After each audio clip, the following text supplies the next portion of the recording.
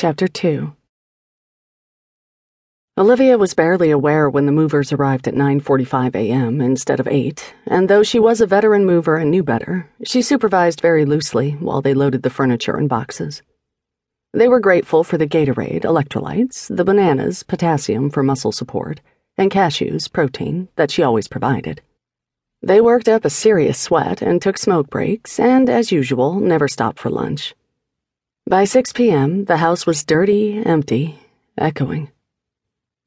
Olivia did her final walkthrough with her phone jammed into the front pocket of her jeans, where it had sat silent and uncomfortable all day.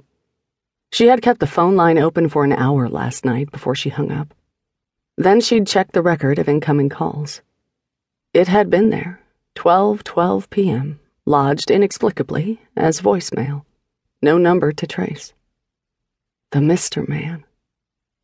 Olivia was upstairs in Teddy's empty bedroom when she heard the front door open and Teddy shout for Winston. She headed down the stairs, smiling hard. Teddy's khaki shorts were crumpled and stained with something orange, little round glasses loose on her nose, fine brown hair limp from the heat. Her toes were dusty in the sandals, and she had a Nancy Drew book tucked under one arm. Right now, it was The Secret of the Old Clock. "The truck's gone, Mommy. How come you didn't call? I'm hungry, and Dr. Amelia's taken us to the Wolf Creek Grill. I ate a bite of Winston's dog chow. It really wasn't bad." I promise you she got to the dog chow before I could stop her. The red of Amelia's hair had a harsh glint, like a bad dye job, though Olivia knew Emile paid several $100s a month for that particular shade. Her eyes were brown, slanty, and kind, and she wore black cat glasses on a chain around her neck. Olivia had toyed with the idea of going red herself, maybe a rich auburn instead of her natural color of mud brown. But constant coloring was expensive, so she settled for blonde streaks when she was in funds. She kept her hair shoulder length and layered to set off the rounded shape of her face, the Cupid doll lips. On good days, she looked at that face in the mirror and thought Botticelli angel. On bad days, she thought fat. Amelia had changed out of the usual white coat and scrubs into blue jeans and a tee. She was a physician's assistant with her own practice in conjunction with a family services clinic in Valencia, and she had been Teddy's pediatrician since the Los Angeles move. "Teddy and I stopped and got your last bit of mail. Don't let me forget to give it to you." Amelia patted the green crocodile purse slung over one shoulder. "It's in the bag. So, are you hungry? Did you even eat today?" "I had a mustard sandwich for lunch. Teddy, did you thank Dr. Amelia for letting you hang out at her office all day?" Teddy was shy around moving men. Packing up the house always upset her. "Thank me," Amelia said. "I should be thanking her. She organized my storeroom, sorted and threw away all the old magazines, then curled up and read her book for the rest of the day. If I'd known how useful she was, I'd have kidnapped her a long time ago." Olivia gave Amelia a grateful look.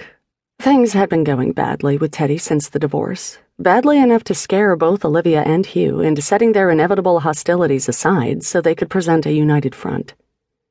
The most infuriating thing was the lies. Not big ones, defiant ones. When it came to the big stuff, Teddy seemed to have the strong moral center she'd had since she was a little girl. No, the lies she told were stupid ones, obvious ones, like a little girl begging to get caught. Things like eating cookies for breakfast and saying she'd had toast and jelly when there were Oreo crumbs spilling down her shirt. Or saying that Hugh had given her permission to pour beer into Winston's water bowl. Hugh and Olivia had instituted the policy of same rules, both households, had sat down together all three of them to explain all boundaries. Teddy had responded by ignoring her work at school, going so far as to stand on the back of the toilets in the girls' restroom after lunch every day, folding her arms and refusing to come out, much less do her schoolwork. Teddy was doing things that made Olivia want to laugh and punish her at the same time. My outrageous daughter, was what Hugh called her now. But even when Olivia and Hugh laughed, they knew it wasn't good. "Teddy, take Winston out, okay? He needs to pee." Olivia waited till the sliding doors opened and closed. "Amelia, what's wrong? You've smeared all your mascara off, and there are wads of tissues hanging out of your pocket." "Maybe I've known you too long," Amelia said.